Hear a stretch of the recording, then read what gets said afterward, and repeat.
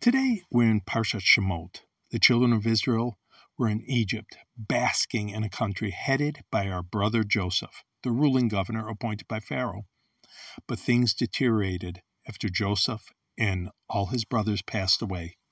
We read in Exodus chapter 1 about a new king who rose up who did not know Joseph.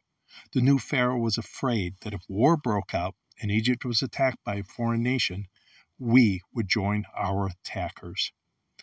Pharaoh's solution was to enslave us, but things got even worse. We read in Exodus chapter 1, verses 15 and 16, "And the king of Egypt spake to the Hebrew midwives, of which the name of one was Siphrah, and the other was Puah.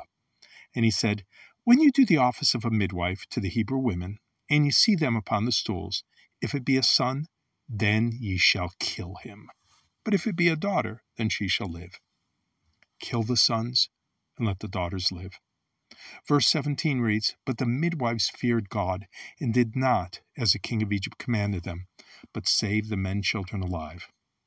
Praise God that the midwives did not obey, and God rewarded the midwives.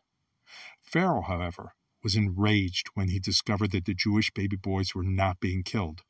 Verse 22 records that Pharaoh charged all his people, saying, "Every son that is born ye shall cast into the river, and every daughter ye shall save alive." It was not just midwives who were given orders to murder. It was not even just the soldiers. Everyone had instructions.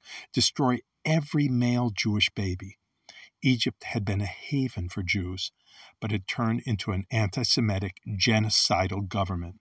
It was worse than a totalitarian government. It was an oppressive regime where the people were expected to spy on each other and assist in the genocide.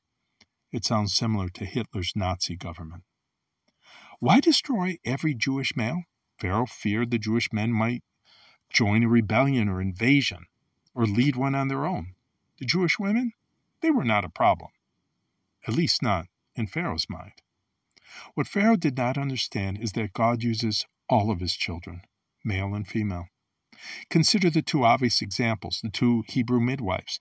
They refused to obey the genocidal orders, and they are responsible for the survival of many Jews. These two Jewish females saved the life of Moses, who would lead us out of Egypt. The female midwives were instrumental in our deliverance. Moses' brother Aaron, who was destined to be the spokesman for Moses, demanding the release of the Jewish people. Let my people go. Aaron was 3 years older than Moses. Presumably, Aaron was alive specifically because of the courageous midwives who did not obey Pharaoh. Perhaps Caleb and Joshua were spared because of the midwives as well.